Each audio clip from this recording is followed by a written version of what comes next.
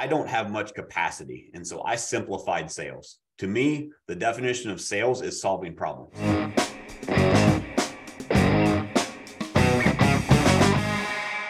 What you're about to hear is an interview that Matt did with GSD Mode Podcast. Joshua Smith is interviewing Matt. Over the first 18 minutes, they go over Matt's story, his mindset as a new agent, how to tackle that. And then after that, they go into ways to tackle today's market with things that are shifting and ways to leverage your team. Lots of great information, and we felt that it was too important to not share with everyone. So enjoy. What is up, my peeps? Joshua Smith here with another GSD Mode Podcast interview. Every single week, I interview top real estate professionals, top entrepreneurs, and straight top badasses out there dominating their space. And today, guys, we've got another amazing, epic guest on the show. Our guest today, guys, Matt Smith, just to give you a quick background before we jump in here, went from working in his basement to being the number eight agent in the United States, according to the Wall Street Journalist, number one in Missouri. In 2021, he and his team closed 767 homes, ranked number one in his market for the last 6 consecutive years. In 2021 and 2022, featured in Inc. 5,000 fastest growing companies. In addition to running his real estate team, he's also a coach, husband, and father of 2, and a podcaster. So welcome to the GSD Mode Podcast, my friend. Dude, I'm so happy to be here. So excited. Thanks for having me on. Yeah, no, dude, you're doing crazy stuff, man. I'm excited for this, man. So before we get into all the amazing things that you're doing today, dude, I'm always intrigued in our guest journeys that led them here in the first place. We'll run those clocks. Like, why real estate? How did you get into real estate? What did you do prior? How did this whole journey begin in the first place? Yeah, so I have a pretty interesting story, or at least I've been told. So my graduating class in high school had 30 kids. I was raised by a single mom, a very small town kid, and my very first job out of high school was working at a sawmill. And so I learned a lot of things from my mom and from the sawmill. Both taught me work ethic. And so my mom worked 3 jobs, but I never knew it until after I graduated high school. So we were very lower middle class, but I didn't know it because she wouldn't allow it. Right. I remember one time as a kid, I woke up middle of the night, like I was probably middle school, junior high, woke up in the middle of the night because I heard typing on the keyboard. And it was my mom in here with a headset transcribing something for a counselor or something, working at 2:30 in the morning. Just to make ends meet. And so I learned a lot about work ethic during my childhood growing up. And then going to work at a sawmill, it's hard manual labor. And it just taught, I remember that was my first job. I was 12 years old when I started there. I worked for $20 a day stacking slabs. And so as a 12-year-old, keeping up with grown men at a sawmill is you learn a lot about work ethic. And so as I was going through that journey, I actually decided that I grew through the ranks at the sawmill. It was actually my dad's family owned it, who I wasn't really involved with growing up. And so it was kind of a way to get back ties, if you will, with my dad's side of the family. And as I was growing through the ranks there, I just decided I wanted more. I don't know what it was. There was just a feeling inside of my gut that I was meant for more. And so I started searching and ended up quitting that job and found other jobs, and one sales job led to another. And I remember very early on, a lot of people asked me, well, how did you get into sales? So I just stumbled into an opportunity, and I don't have much capacity. And so I simplified sales. To me, the definition of sales is solving problems. Where most people go wrong in sales is they think it's about what you say. A good salesperson knows the right questions to ask to find the problem and then solve the problem. If you find the problem, solve the problem, you make a sale. Like, that's how I had to simplify it for myself. And so as I grew through the ranks through different sales companies, I stumbled across a real estate opportunity. I was working in radio sales at the time. My girlfriend at the time, who's now my wife, worked at a property management company. I went to a company function and they asked me, hey, why don't you get out of radio and actually sell something real, sell some real estate. I'm like, well, what kind of money are you talking? And they told me what the average agent made there. And I'm like, awesome. I'll go take my courses tomorrow. And so signed up for that, jumped into real estate. And you would think from there, it sounds like it's an amazing success story. But life happens to all of us. And so I remember struggling to get my license, taking the course, and I'm an all-in kind of guy. So I quit my job to take the course, and I'm going to study. I'm going to cram it in a week, and I'm going to get my license, right? Well, during that week, what happened is I had a 6-week-old daughter at home, my first daughter. and we were completely broke. When I say completely broke, I mean, we had 2 months of electric bill sitting on the kitchen table. My uncle came over to visit my daughter for the first time. And he opened the fridge and he's like, dude, what are you doing? I'm like, what do you mean? What am I doing? He's like, you don't have any groceries.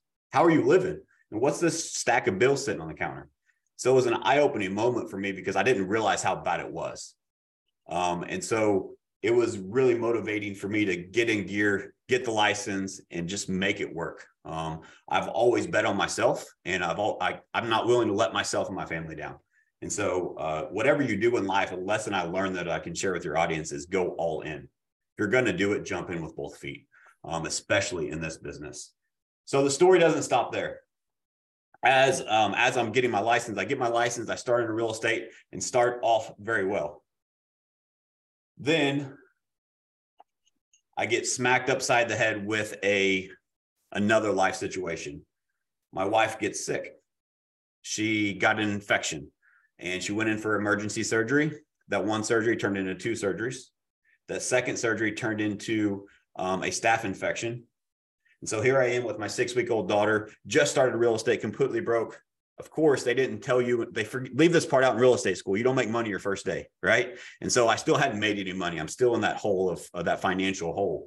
And my days consist of staying up all night with a newborn. My wife's bedridden at the hospital, and I can't sell real estate because I got to take care of my family. And so I go to see her every day. And I remember one day, it stands out and I'll never forget it. I'm carrying my 6-week-old daughter into the hospital. I go to open the door like always, and someone kicks the door shut. A doctor comes out and dressed in what I can only describe as a hazmat suit, just head to toe. He's like, we have to talk. I'm like, this doesn't sound good. He said, so you need to dress up. You need to go in there. You need to dress your baby up. You need to go in there and say your goodbyes. Your wife has 24 hours to live. What happened is she actually had a staph infection from the second surgery. When they went to give her antibiotics, they thought she was allergic to those antibiotics. And so they had to stop them. They said either the staph infection is going to take over her body and kill her in 24 hours, or this antibiotic is going to kill her. And we can't kill her with drugs. And so you need to go in with your 6-week-old daughter and tell your wife goodbye. Dude, a moment like that will change your life forever. I'm already at rock bottom, right? And to have that moment, that was a defining moment in my life. Fortunately, my wife pulled through. They found some medicine and months of recovery, and we're all good now. We have 2 beautiful little girls, but that is really what set me up on success in my life. It's because I know that I'm going to be in a financial place where if anything like that ever happens again, we'll be all right. My daughters will be fine. We'll find a way to make it work. And so I think that's an important part of my journey, because you hear all the accolades, the awards, all of that. But if not everyone starts there, and everyone has their own journey. And if you can there's a saying that I have, life doesn't happen to me, it happens for me. Everything in life happens for a reason. And if you can truly find that reason and use those hardships as motivation and fuel to get better, you can overcome anything in life. Yeah. It's powerful stuff, man. Yeah. And it appears that for most, I know this is true for me in many cases of my life, that we don't like the change that's necessary to change our trajectory, our situation doesn't come into play until like the pain of the status quo outweighs the pain of the change of what's necessary. And it sounds like in that position, man, you got past due bills due. You know, you don't know how you're going to take care of your kids. I can't even fathom what that situation is like with thinking of that your wife, like having to say those goodbyes. Yeah. So then from there, dude, and just, so you got your, what year was it when you got your license? I got licensed in 2013. 2013. Okay. So then from there, man, you have this, just massively scary wake up call that but then your wife pulls through, gets better. At that point, it doesn't sound like you've done any business yet, because you get licensed and all this, just a Correct. Tornado of things hits you. How do you start, because there's a lot of people that may not be in that bad of a situation and have those same scares, but maybe from a financial point in that same position. What did you start doing then from a business standpoint to get yourself in a different position? Yeah, great question. So I relate this to everybody's had something happen in their life, right? We all have a story, and this isn't a poor me. It's a blessing, these things that have happened in my life, because I'm able to have what I have today because of that. But what do you actually do when your back's against the wall? When you have no options, what do you do? Do you fight or do you run? And so I'm a fighter. And so here's what I did. I was the first one to the office every day. I was the last one to leave. My rule every single day was I did not leave the office until I set an appointment, or it was 10 p.m. One of those two things happened before I went home.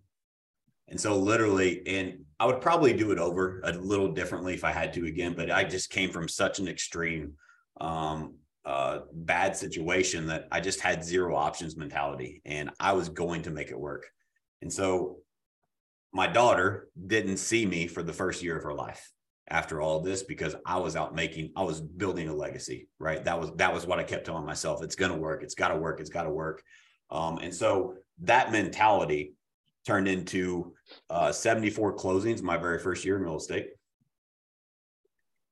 From there, I decided I wanted to build a team.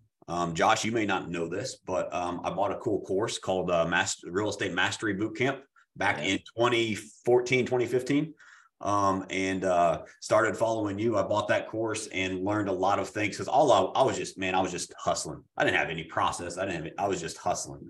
Like, I had, at one point in time during that year, I had 42 pendings on the pending board as a single agent. I mean, it was just, it was not organized, to say the least.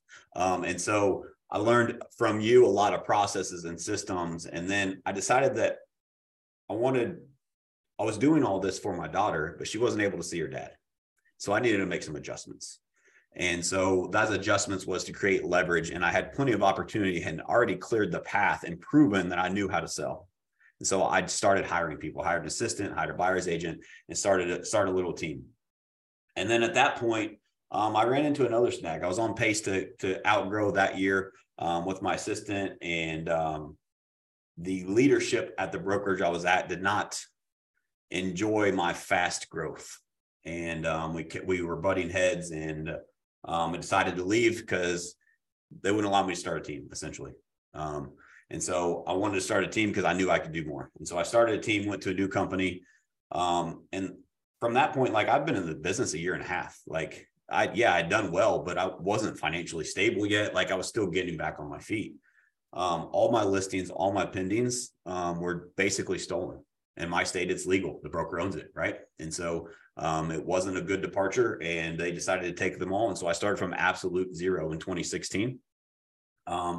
Grew my team there at this new company that quote unquote, allowed me to start a team, right? And sold 100 homes from absolute zero my very first year as starting a team. When I say absolute zero, like, we started in January, no listings, no marketing, no signs, nobody knew who we were, right? And went to 100 closings that very first year, grew that to 250 the next year. And then I found another ceiling. And at that point in time, we had 97 signs in the ground, 97 listings. Dude, things were rocking. We were just, proof of concept was there. We were crushing it. People were knocking our door down to be a part of it. And again, the company we were with did not like our growth. And it sounds like I'm maybe it's me. Maybe I'm just hard to get along with. I don't know. But I really like helping people and growing. And it part of when I started a team, it's important to note this. Why you do what you do is very, very crucial. In your community, your agents, your team members, it matters. So these numbers sound great, but really why I started the team was because I have a conscience and I have to go to sleep at night. And I know for a fact that there are other companies that I've seen and other real estate agents that I've heard of that don't necessarily have the client's best interest at heart. Sometimes they have the bottom line first. And I'm a people first guy. You have to take care of the people. And so it literally I started the team because I'm going to go to a different brokerage. And I started looking around, and not to talk crap about the other brokerages, but nobody really had that mindset that I thought. And I thought, well, I can create a better path. I can create a path where agents enjoy coming to work. Agents know that they can put their clients first. It's not about the commission. It's about changing people's lives with buying or selling real estate, which is the hugest transaction of their life. Like, it's people matter. And that's really where it came from. And dude, it grew like crazy. And so 97 signs in the yard. We decide that we're going to take an opportunity. We actually partnered with eXp Realty and opened up a new office. And as I'm building out my new office to move into, the broker that I'm with finds out. And I kept it hush hush because the rumors were that they were going to take everything, et cetera. And so literally they pulled me in the office and this is the conversation. So how's your office coming along? I'm like, oh, well, it's about 60 days out from being done. Like, oh, okay. Well, you have to 5 p.m., get your shit and get out. That was the conversation. Like I walk out the door. I'm like, are you sure this is how you want to handle this? Yep. I already made my decision. And by the way, those 97 listings, they're mine. Don't call them. And so that was real. That's where I went to my basement. We worked out of my basement for 60 days. And it sounds like, oh, well, it's no big deal. Dude, 97 listings and we had, I don't know how many pendings we had at the time, but it was over 50 pendings, right? Like that was a massive impact on my business that I had just reinvested every penny I had to grow to this point. And so now I'm back to absolute zero again, working in my basement with half of the team that decided to come with me. The other half stayed. And I'm like, man, what am I going to do? I've got to start over from absolute zero 3 times now in 4 years. Like this is crazy. And so from there, partnering with eXp and just having, basically I'm in charge, right? It's my team. Nobody can stop me. There's no ceiling, so to speak. And from there, dude, we have just absolutely exploded. Partner with the right people, have amazing people on the team. And we've went from absolute zero again to we're going to sell over 800 closings this year, 800 transactions.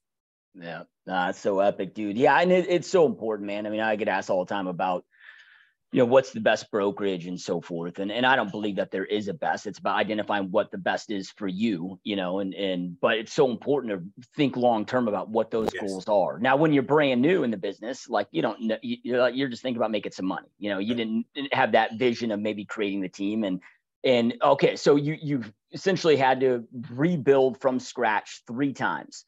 So, and we'll get into, team growth and what you're doing today and so forth, but man, so your first year, 74 closings, then you start from scratch again, everything, all that was, all those listings, all that was pulled from you. You had to start from scratch again. And then you built to 94 listings or whatever that number was. And then you're having to start. So what did you do to get those clients? Because I know that we have a lot of agents that are watching and listening to this podcast that, would love to go out there and do 74 units. Like, what did you do to go out there and get those clients? Yeah. So it goes back to work ethic, right? Like how I started the story and I think it's a very important message right now, coming off of what the markets have done the last 3 years. I think a lot of times, I know myself, definitely as the leader of the organization, has kind of let my foot off the gas. When times are easy, it's kind of easy to sit back and relax. And I think a lot of agents have adopted that mindset. And so if I contribute one thing to my success, it's that no one's going to outwork me. But I also have found great trainings, great mentors, your training that I took. I'm coached by John Cheplak now, who in my opinion is the best coach on the planet. And being in the right rooms around the right people to put that work ethic to do the next right thing, right? Versus just going blindly, like finding a process of how you want to grow strategically, I think has been crucial. So if I think back to as a single agent, what really worked was just not ever giving up on the lead. Like I tell my agents, I told them we're doing a Monday Mayhem program right now where we're just changing our mindset to adapt to this new market. And we're prospecting all day, right? All day. It's no appointments allowed. We're in the trenches all day long, just making phone calls. And I told them, I said, you are not allowed to hang up on any leads. We hang up. So what happens is most agents don't realize this. When I say this as in a coaching conversation with some of my clients, they're like, wait, what do you mean? I don't hang up on people. But when's the last time you got off the phone and said, well, I'll send you listings. Let me know what to see if you see anything you like. That's a hang up. Well, if you find anything, give me a call. We'll be in touch. Like there's only 2 ways to end an appointment, Josh. It's either you set another appointment or you're writing an offer. That's it. And that could be a phone call. That's face-to-face. That's Zoom. But I maximized every single opportunity. A lot of people are, well, I need more leads. There right now, especially if you have a database, that is where your gold is, because there are buyers that missed out on the market. because they got outbid, they didn't want to compete, that are in your database right now, that if you're nurturing them properly, they're coming back to the top, and that's your new lead. That's who you need to focus on.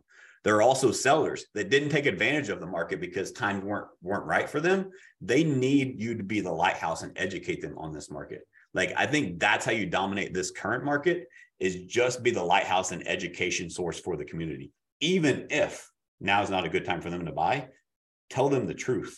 Like, we as an industry have a terrible reputation, and some of it's earned because we tell them salesy pitches about when it's always a good time to buy, it's always a good time to sell. If that's not the truth, don't tell them that, because when it's time for them to buy or sell, guess what? You will be the go-to, and you will own the conversation around all of their friends. And I think that's what really helped me grow my business, is that I earned that trust with the clients, and I maximize the opportunity and help them through the process, versus most agents focus on bottom of the funnel leads, right? Like, they're ready to buy or sell now. Don't get me wrong, I want as many of those as I possibly can, but I also want to add as many people to that funnel as possible. I don't care where they're at in the process. I want to nurture them. I want to provide them value. I want to educate them. And what happens is now they become your biggest fans, because you are treating them differently than the rest of the industry, than the other agents' databases that they're in that are just sending them listings. You're providing extra value. And over time, they share that message to your clients, to your community. Like, as an example, last year we sold 767 units.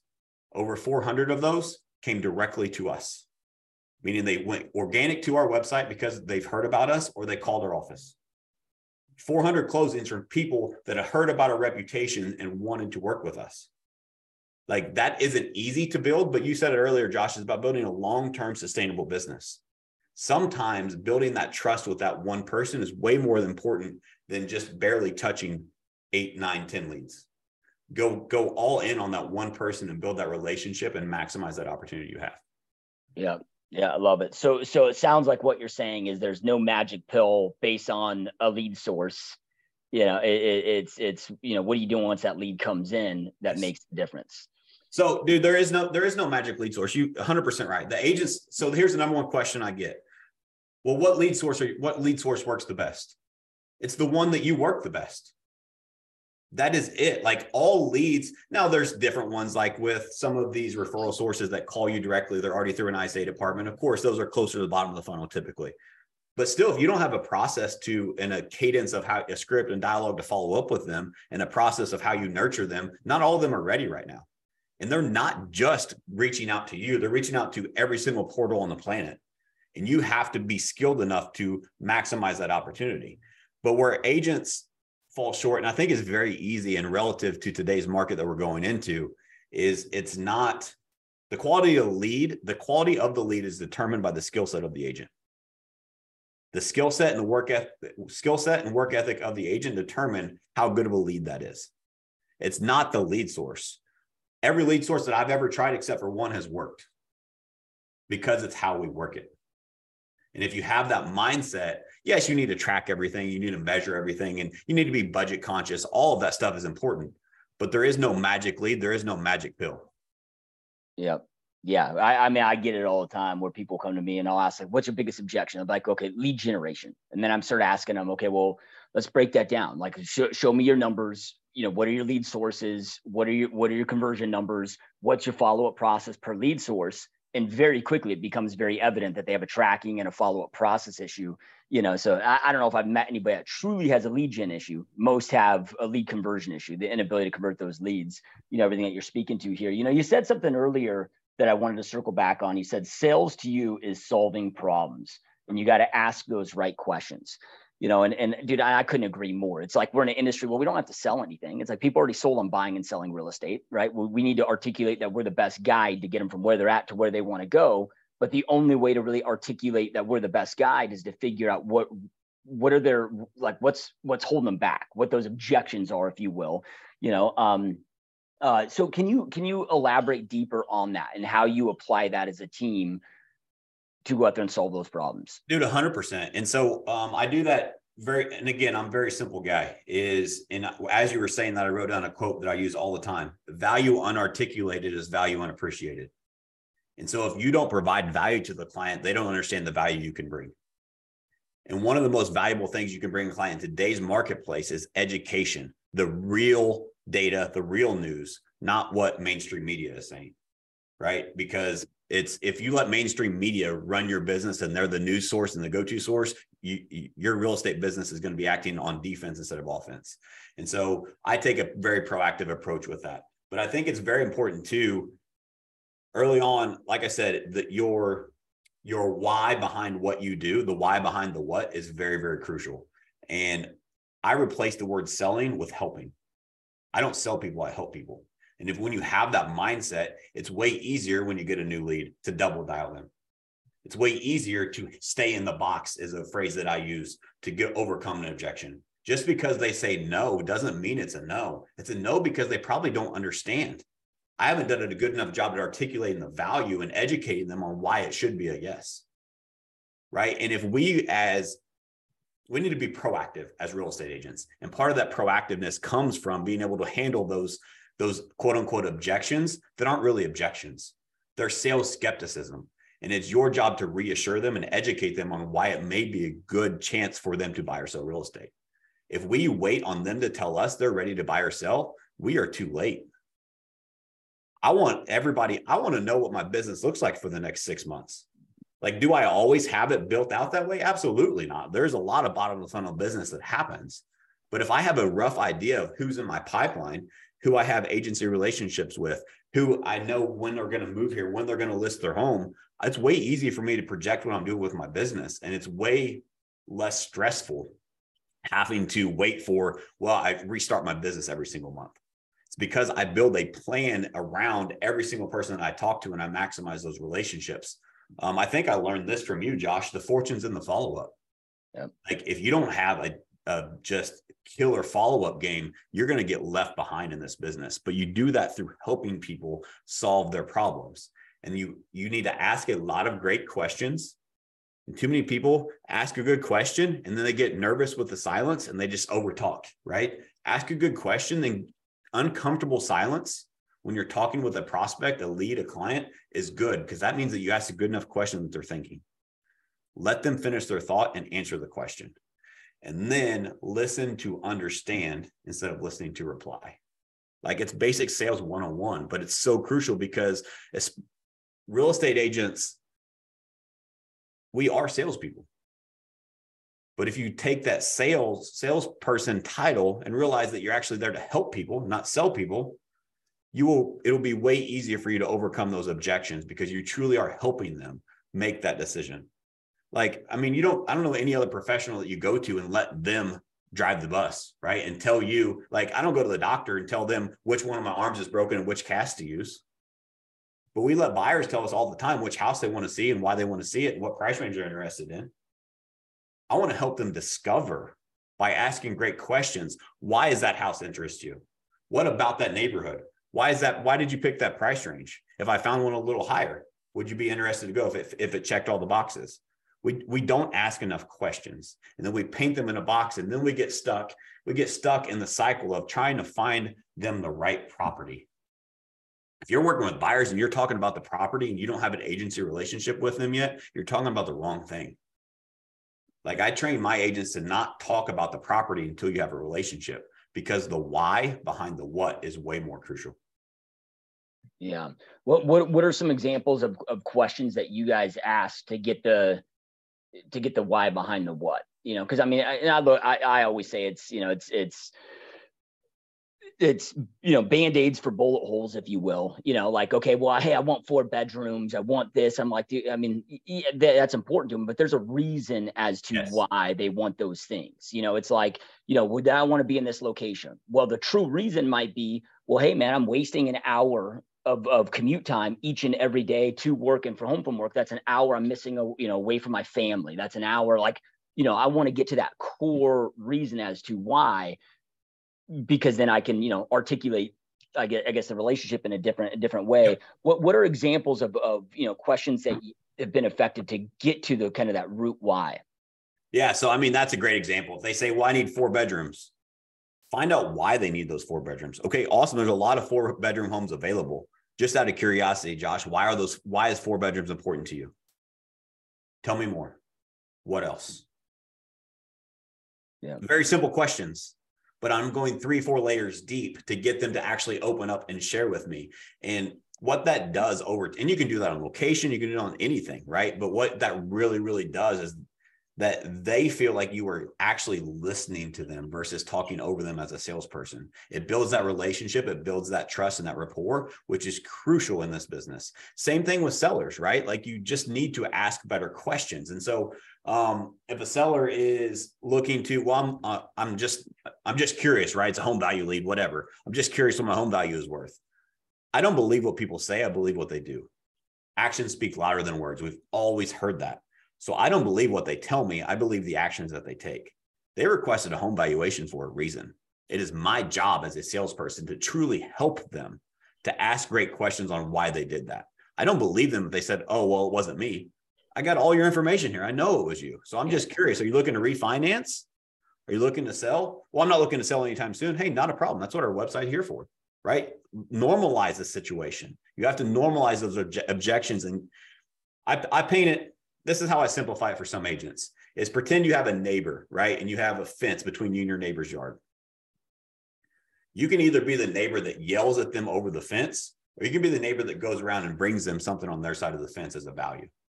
I'm on your side of the fence. I'm here to help you and provide you the service that you need. And if you get on their side of the fence and they realize that you're in their corner, the conversations are so much easier to have. You're not selling them at this point. We overcomplicate it because they're just people. They are just people and they need help, but it's our responsibility to articulate the conversation so that they understand how we can help them. Yep. Love it, dude. So then, I'm curious. So this year you're on track and on pace to outsell what you did last year. And in just case anybody watching this future time, I'm speaking of, right now it's December 5th, 2022. But the market, man, has shifted quite a bit this year. And it seems like it, anybody I'm talking to, anyone in the US, anyone in Canada has experienced that shift. And a lot of people are experiencing the opposite of that. Like this year has been a challenge, and a lot of people are experiencing less sales this year than they did in 2021. What are you guys doing? What have you done to outpace the, last year? Yeah. So this is our smallest incremental growth period that we've ever had. So put that in perspective. And so yes, we are growing, but it is very marginal. And I think if I had to pick one thing is my coach, John Cheplak, convinced me finally. He's been telling me for years, but I finally believed him that you need to recruit agents to your organization. Like the 767 closings last year, that was with 19 agents. Like my per person productivity was through the roof. But what I realized is that is not sustainable. And so with that in mind, in Q1 of 2022, we doubled our agent count. And so having more bodies, our per person productivity has suffered. But if I look back, the activity, so here's what, if you're a team leader, this will be interesting exercise for you, is the Navy SEAL model worked for me for several years, but it comes to an end. Because when those Navy SEALs get their bellies full, they lose their motivation. They're making more money than they ever made in their life, and they no longer have that drive and determination. And then you add a market shift like what we had. They're not going to remember the activities they did 3 years ago to get to where they're at. And you need new boots on the ground, new people that are hungry to rise up your organization with those activities that it takes in this market. And so having those new people, having those people that are hungry again, and not to say that the veteran agents aren't hungry, but they're not at the same level, right? Because they've already experienced that, and they're not back they're back against the wall stage. Like I want some hungry people in my organization because I know what I can help them through if they're willing to put in the work. And I want the people that are willing to put in the work. And so recruiting is extremely crucial for any organization. And I think it's very important too, that a lot of people have a negative connotation with recruiting. And that negative connotation can be anything like, well, if I have more agents, I want to make sure I have plenty of opportunities. So why am I going to bring more agents when my lead flow is down? Like right now, most people's lead flow is down, right? So how am I going to bring more agents and support them when lead flow is down? You have to have a strategy. It's not about new leads. It's about how you follow up with them. Like as an example, our Monday Mayhem right now, it's a follow-up game, follow-up day. Every single person that doesn't have an agency relationship with us, is getting a phone call. Every single one that has told us they want to buy or sell real estate. All of them. It's over 3,000, by the way, in our database. So tell me I don't have room for new agents for those opportunities that are already there, regardless if we create any more leads. And so it's not always about lead flow. It's about what is important to the agent. And so I think having more people has really helped, but also projecting what was going to come in the market. Like, it's been at such a high for so long. Like, I started projecting, again, going back to being in the right rooms, training with the right people. I saw this coming before it really hit our market. And so I've been adjusting slightly for a long time, getting back to the activities that it takes, getting back to the basics of the skill sets that it takes, and re-engaging and re-enrolling the agents into the basics and the fundamentals of what it takes to sell real estate. Like, the secret is the fundamentals. I mean, look at any sports team. Defense and fundamentals wins championships. It's the same thing in real estate. We got away from the fundamentals because we didn't have to. If you get back to the basics and fundamentals and work on something that you teach, is mastery. It's not about shiny object syndrome, finding something new and shiny.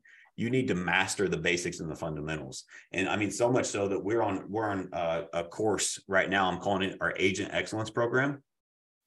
I hope none of my agents see this, because essentially what it is, it's onboarding.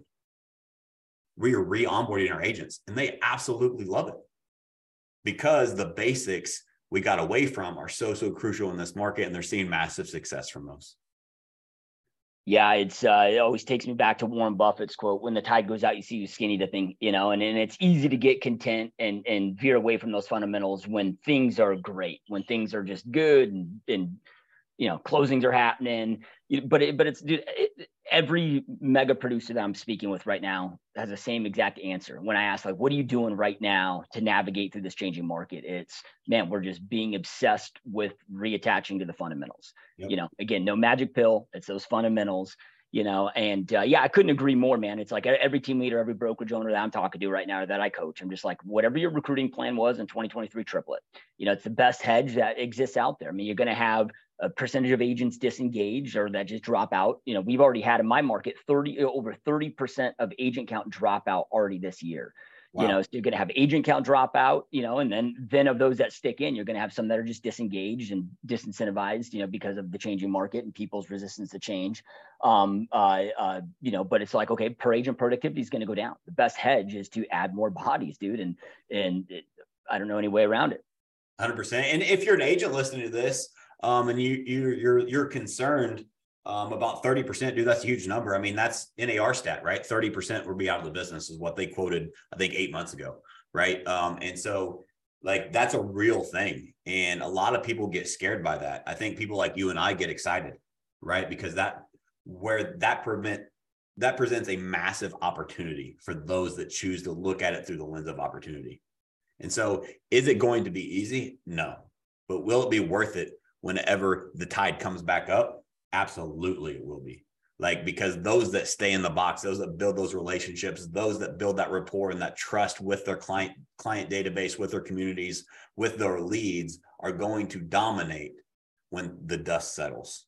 And it's going to be, there's a lot of times, so go back to the recession, right? There's a lot of zeros that became heroes in 2008. There's a lot of heroes that went to zeros. The difference, in my opinion, the difference between the two is their mindset. How do they approach the situation? Is it a poor me, or is it, oh, this is an opportunity? Which way are you looking at that? And I'm not saying that so here's what we're focusing on is every agent's doubling their leading indicators. Your activity needs to double to get the same result. Yep. And if you're not willing to do that, I completely understand. This probably just isn't the market for you.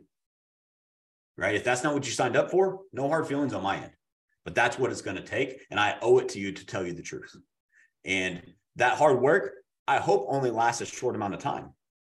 But I promise you, when the dust settles, if you put that work in and you stay in the box, you are going to see opportunities like you've never seen in the business. You thought it was easy last year. Just wait. Because when it gets tough, the competition that came in to get the easy stuff is going to disappear. And the skill sets and the habits and the discipline you are going to build while this dust is still up, you are going to change the trajectory of your life forever. But you have to stay in the box now. Yep. Couldn't agree, man. Couldn't agree more, dude. It's, like here in Phoenix, sales are down 50% this year versus like this time this year versus last year. So when I start seeing that, to me, it's just common sense of, okay, hey, we got to, like you said, double our efforts. We got to double our lead gen. We got to double our follow-ups. We got to double our reach outs to go out there and do the same amount of business. And then from there, you if you want to increase it, then you got to, do the calculations accordingly, but to your point, there will come that swing where the amount that drop out of agent count, and even those that stay in that we talked about earlier that are disengaged and disincentivized, the amount of those will greatly outweigh the amount of business that's being done. So the piece of the pie will be so much bigger, and there'll be these massive opportunities. And we see it over and over and over. I mean, just from a business standpoint, there's more millionaires and billionaires created during recessionary timeframes than any other time frame. But you got, in order to thrive, you got to survive. 100%. And so, that's such a great point. In the Great Recession of 2008, there was an 18% increase in number of millionaires in the United States. 18%. In the worst financial historic times of our country, 18% increase in millionaires. Tell me there's not opportunity on the other side of this. On top of that, 17% of those increased their net worth significantly. Like there was a 17% on average increase in their net worth. 17%, man, that's massive because, again, they chose to look at this through the lens of opportunity and they stayed in the box. When things got tough, they went back to work. They went back to the fundamentals. And so one of our core values here at our company is discipline. And I say this all the time. The market is going to discipline those who fail to discipline themselves. You used to have a choice. In the last 3 years, you've had a choice to be disciplined or not. And most of us chose not to, including myself at times. But I don't have a choice any longer. If I don't discipline myself, the market's going to discipline me. And I have too many people relying on me that I need to make sure that I discipline myself. Yep. Now you said earlier that, did I cut you off? Sorry. No, go ahead. Okay. You said earlier about, telling your clients the truth and educating your clients. Right now, it can be difficult for somebody that maybe hears that to understand, I guess, what the truth is. Like, meaning like you jump on YouTube, it's like, one thing from Dave Ramsey is saying the market's going to be fine. Then you get these other influencers that say the market's going to crash. How do you go out there and navigate that educational front? So then that way you can pass that over to your clients. Yeah, no, that's a great point. Great question. And a lot of my agents are asking that too. And so one of the things that I do is I research the market and study it, right? So you need to know trends in your current market. Our national trends are important, but your local trends are way more important. And so you need to be an expert. So I held an event in our area, called it a Success Summit. And it was how I guarantee if you follow these steps, here's the proven steps to make $100,000, which is triple our median income, $100,000, no matter the market. The first thing was educate yourself 15 minutes a day on the current market. You need to be the resource. You need to dive into numbers. You need to look at keeping current matters. You need to look at your MLS and understand the stats. Don't just read them to fully understand and master those stats so that you can learn them, you can apply them, and then you can teach them. You have to be able to teach what that means to your clients. And there will be some people that it isn't a good time, depending on your market. And you have to meet with, so again, going back to the conversations is I'm here to help them. And so I'm going to help them by getting face-to-face with them so I can have this conversation going in depth into the numbers, into their current situation so they can make the right decision, whether that is to buy or sell or to wait. I want them to make the right decision. And I know if I do that over time and be their guide and be their resource, I can't lose. And so it just depends on the situation. You need to be the expert on those numbers. I think an advantage buyers have in this market that they're probably not aware of, at least in our area, is lenders. They are hurting and they are getting creative and they are offering amazing programs for buyers that they don't know about, because all buyers hear on the mainstream media is how interest rates have doubled. Well, wouldn't mainstream media say that the interest rates had the single biggest drop in history since the 1960s? I don't see any news outlets sharing that. That's what my agents are talking about today. Like, this was a couple of weeks ago that this happened, but the huge interest rate drop was a massive news that nobody knows about, and your buyers need to know about that. On top of that, some of the programs that, and we're packaging and positioning as our program because it's our partner lenders that are offering these. So I think that's very important too, as an agent, that it's your package and you are the one presenting it. But like, there's a 2-1 buy down that they're offering. And a lot of times right now, sellers are paying for that because they want to sell their property. They understand what's going on with the market. What that does is that allows that buyer to get 2% less the first year, 1% less the second year. And then they're able to refinance through this lender at no lender cost for the next 5 years. So when interest rates go back down and settle, they can refinance at no lender cost and they can get that better rate, but they can get into that home now. And in our market anyway, I've painted this picture, right? I created infographics, all of that. It is a better time to buy now than it was 6 months ago if you use these programs. Yeah. But it just depends on your situation. And it depends on, I think a lot of people, if they're uneducated and they're panicked or they're overwhelmed, they freeze, right? And nothing good happens when you just, I'm going to watch and see what happens. You need to participate in this, and you need to be that lighthouse and guide your buyers and sellers of what's going on in the marketplace so they can make an educated decision. Yep. Love it. So, I know that this is a tough question to get asked. None of us have a crystal ball, so, we won't hold you to this, but I'm sure you get asked this question all the time but being somebody that does invest a lot of time in education, and it's all across the board. I mean, you hear, people like Robert Kiyosaki talking about this is going to be the worst crash of that he's seen in his lifetime, and he's in his 70s now, to Dave Ramsey's of the world that are saying that, it's not, I mean, what do you think it's going to go? Yeah. So, it's a great question. I wish I had a crystal ball, but here's what I'm betting on. I'm betting on April 1, at least from my market. April 1, the floodgates are going to open. Interest rates are going to make up their mind what they're going to do. All of this craziness of the quick, like nobody likes a lot of news of the housing market's crashing. We're in a recession. All that's going to normalize by then. It's also springtime when the market normally picks up. I believe interest rates are going to be way more affordable then. I believe lenders are still going to be hurting and offering great programs. I believe that April 1 in our area, the floodgates are going to open and we are going to absolutely dominate and have our best year ever. But I believe that because I don't think the powers that be are going to let us have the crash that we probably should have. I think that there's a lot of things that bailed out and saved even 08, right? And I think that they're not going to allow it to get as bad as it probably should have to have the reset we probably need to have. And they're going to hope it incrementally increases over time. Yeah, it is so difficult, man, because, just like you, I get asked this question probably a dozen times a day. And I'm just like, dude, so much just hinges on the manipulation behind the scenes that we can't control, So, yeah, no, awesome stuff, dude. So then, so earlier you said that, I think you said first quarter of this year, you guys doubled your agent count. Yeah. And we have a lot of team leaders and brokerage owners that are listen to the podcast or watch the podcast. And, that's a sticking point for a lot, man. When it comes to recruiting, what have you done? What are you currently doing? What's working well for you on the recruit side? Yeah. So I think, to attract agents, first and foremost, you have to be attractive. Right. So you have to, and I think what's attractive to most agents is success. So go out there and do it yourselves. So like I talk to a lot of people that are wanting to start a team, or they're an infant team and the team leader is still in high end production, in that growth phase, which is very difficult part of a real estate career.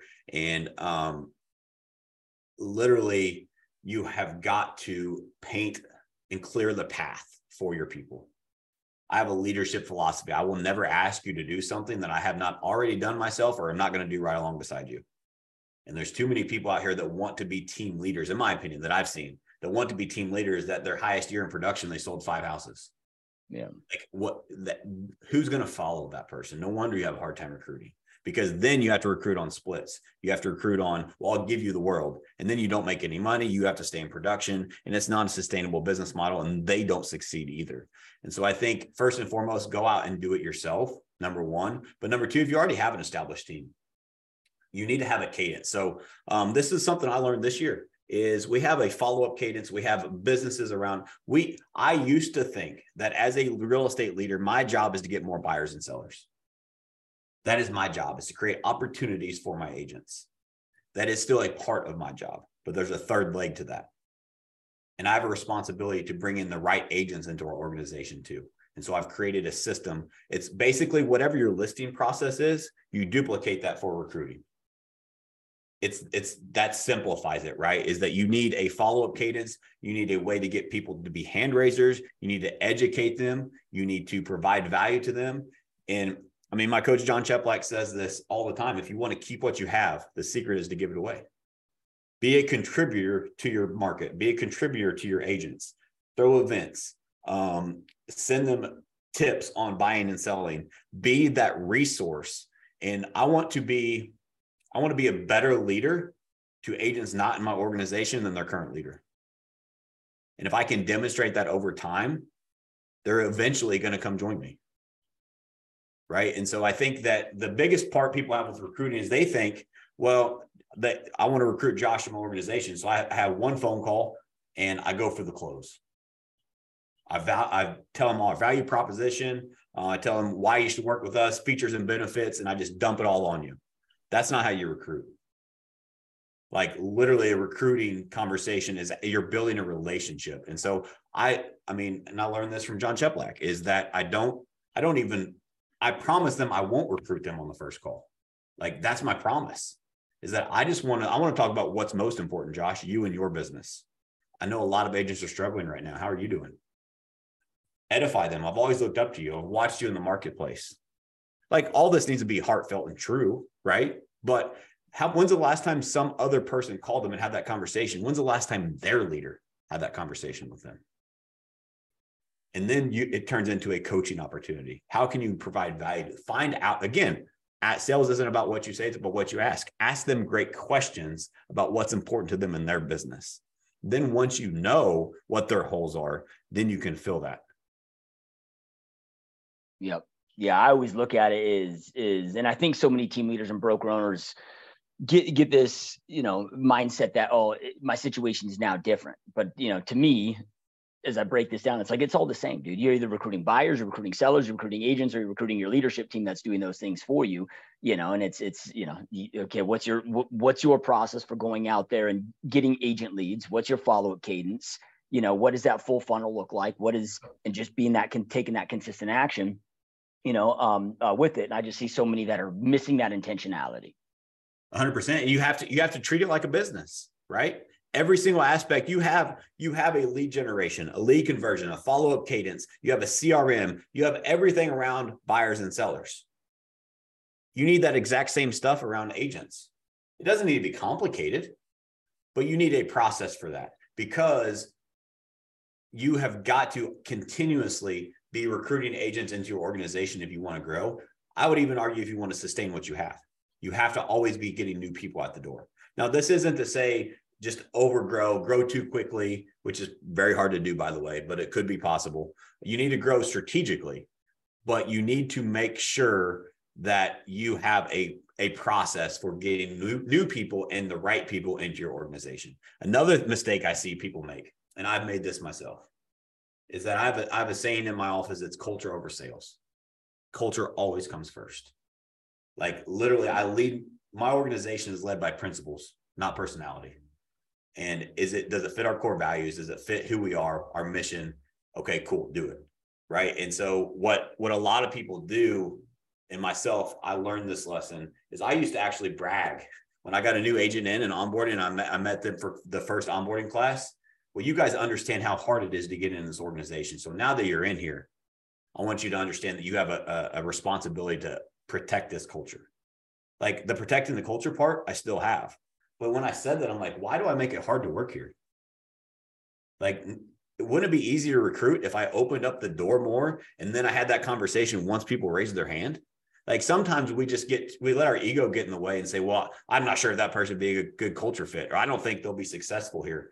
Like, I heard this in a mastermind last night from a team leader in Nashville.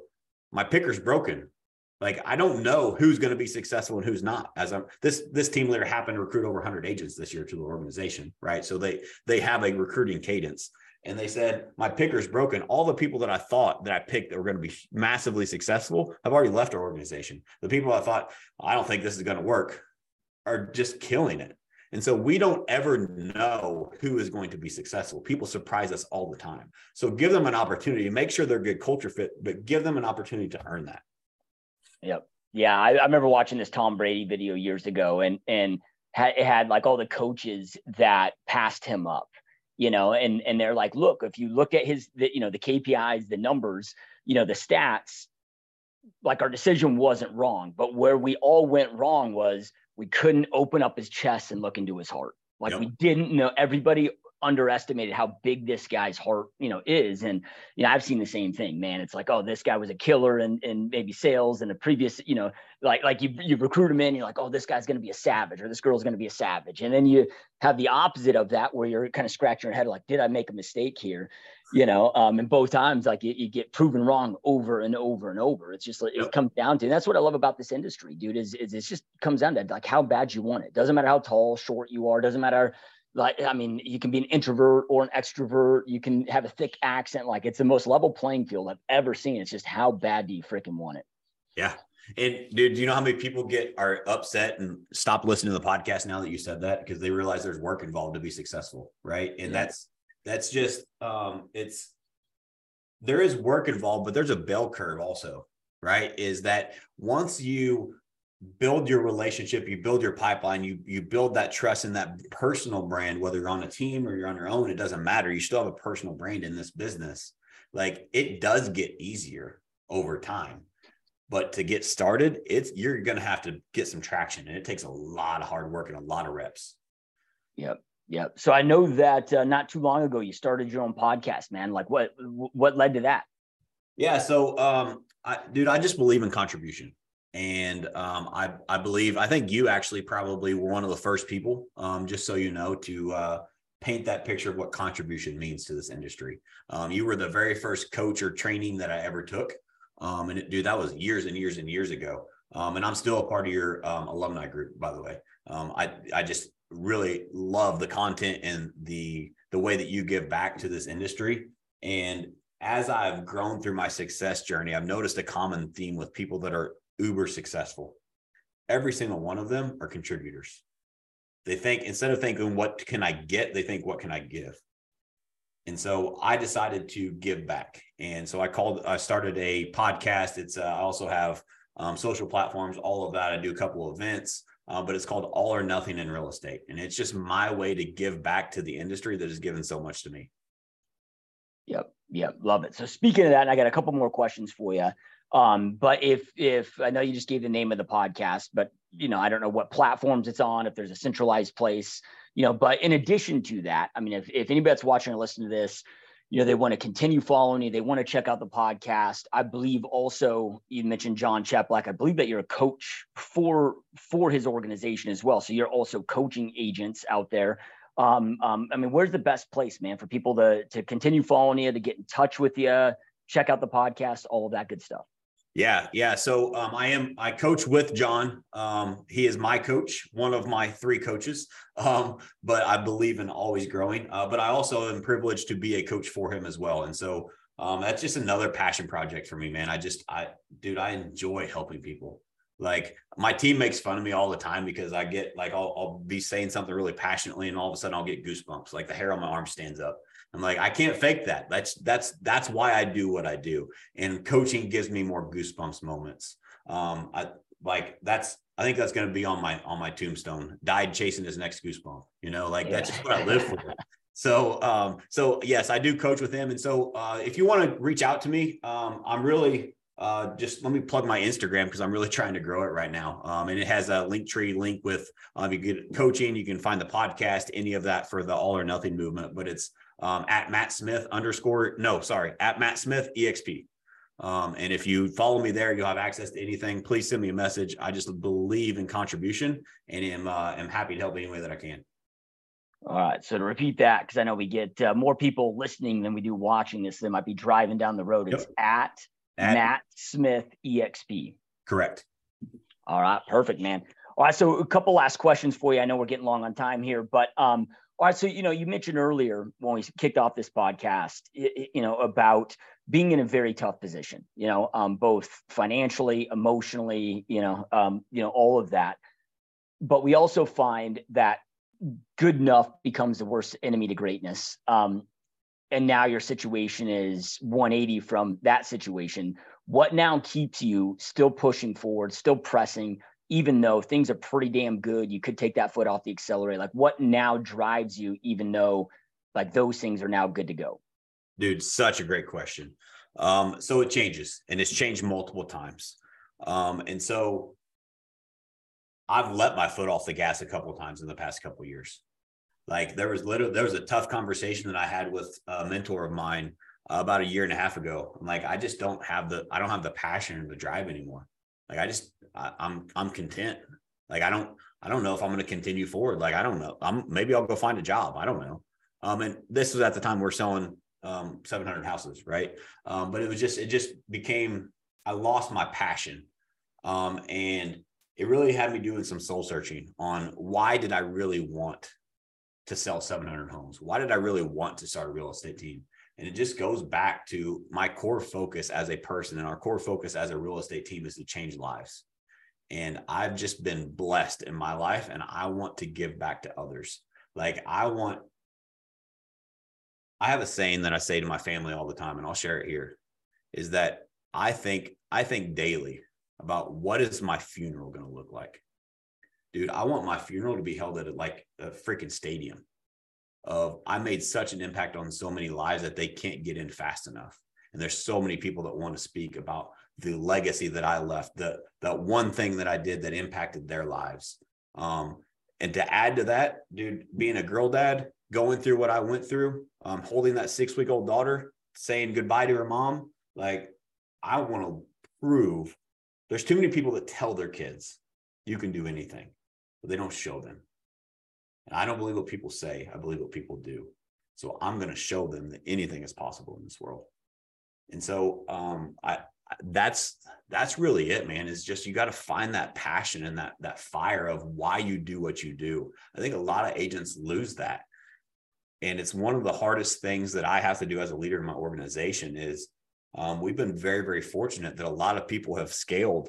And I had one guy that he was at a speaking engagement with me Friday, and he doubled his income the first year on the team, doubled again, right? Like he's quadrupled his income in 2 years. And he's just kind of like, I'm good now.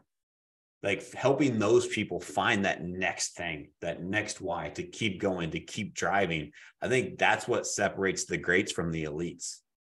And you really have to have, you said it earlier, like the Tom Brady, you got to open up the heart.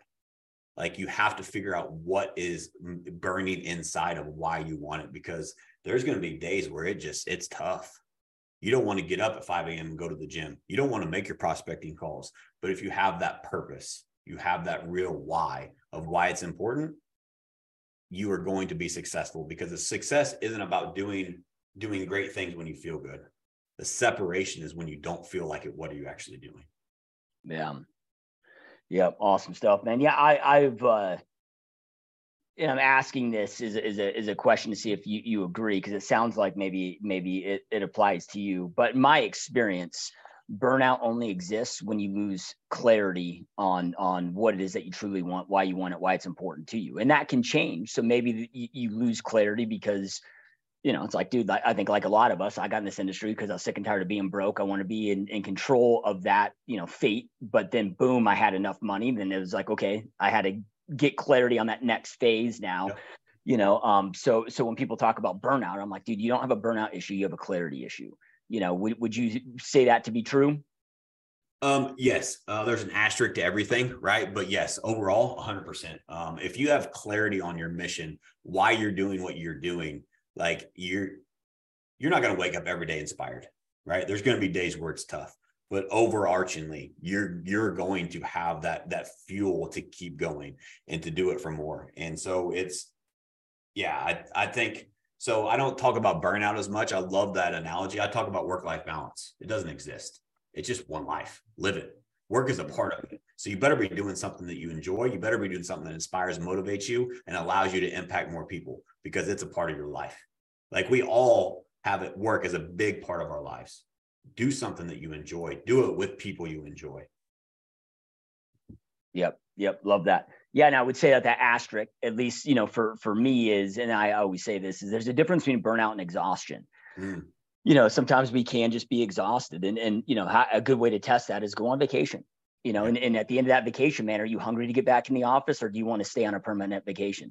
That's how you can kind of test that. That helps clarify it for me then, dude. I'm 100%. I agree. Because like I almost religiously 90 days schedule a vacation, right?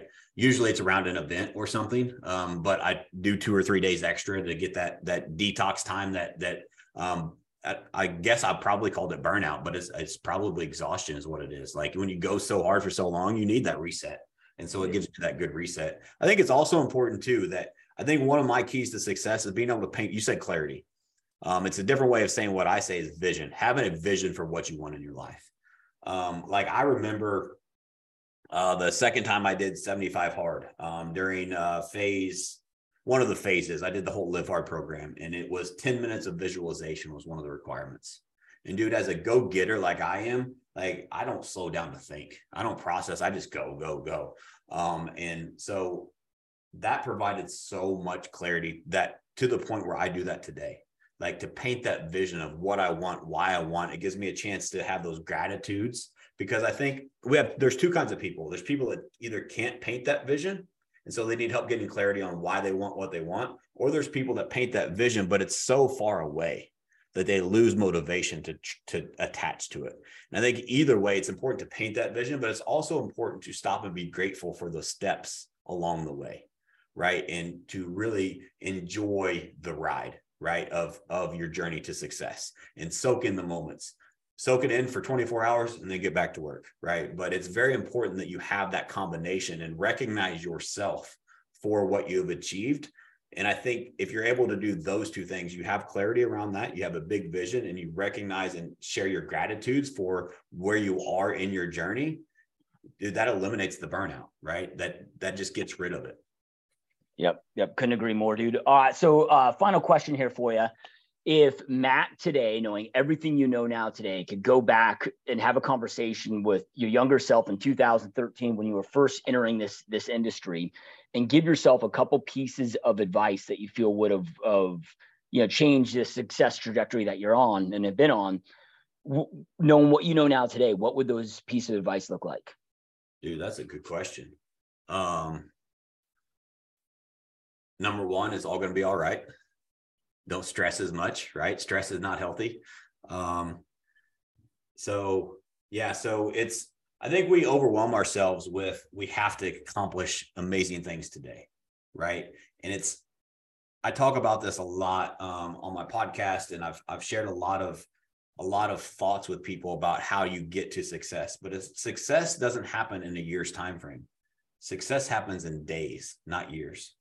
It's what you do. You have to win the day today, then win the day tomorrow. You win enough days, you win enough weeks turns into months, et cetera. But we overcomplicate it, and we say, well, we have to be here in a year. But I think if you just focus on the day, and what do I need to accomplish today to win the day, and you win the day, then you wake up tomorrow, win the day again tomorrow. And you do that over a period of time, you will be amazed how quickly you progress in your success journey, because too many people have way more L's than W's on their page. Like, they don't win the day. They procrastinate. They say, I'll do it tomorrow. And I also think that a big mistake that I made was not thinking long-term. There was a time in my career where I had commission breath. Right. And I was so desperate and so broke that I had to have money. My clients could smell it a mile away. And I was very salesy. I wouldn't say I was unethical, but there was times where I toed that line of, I got to make this sale. And that always backfires every single time. So much so that that's where I learned that you have to be that lighthouse. And even if it's not a good decision, be the one to help them understand it's not a good decision. right? And when you do that over time, your brand grows. They thank you for it. You can go to sleep at night. Like there's a lot of things that if you just focus on, it sounds easy, right? Just be a good person. But it's very easy in a high commission sales job to lose track of that and just start counting the dollars. I remember I had a moment where back my very first year, my pendings boards, I say boards because I literally had to buy 2 new boards to keep my pendings, track of my pendings. And every single morning, my first step was I got a calculator just like this. And I would look at my GCI column and I'd start adding it up. How much money am I making? That was my focus. What's the money? So my biggest advice to myself in 2013 is don't worry about the money, take care of the people, and the money will work itself out. Yep. Powerful stuff, man. Powerful words. And those that are watching and listening, as always, we truly appreciate you being here. Truly appreciate all your support. And Matt, truly appreciate your taking time out of your busy day to be here, man. This has been an honor and this has been a lot of fun, my friend. Yeah, dude, I can't thank you enough. I appreciate it. I've been following you for so long. Thank you for having me on. And dude, keep doing what you're doing. You're impacting so many lives in this industry, and I appreciate you. Yep, truly means a lot, my friend. All right, you guys, thank you again, and we will see you next time. Peace.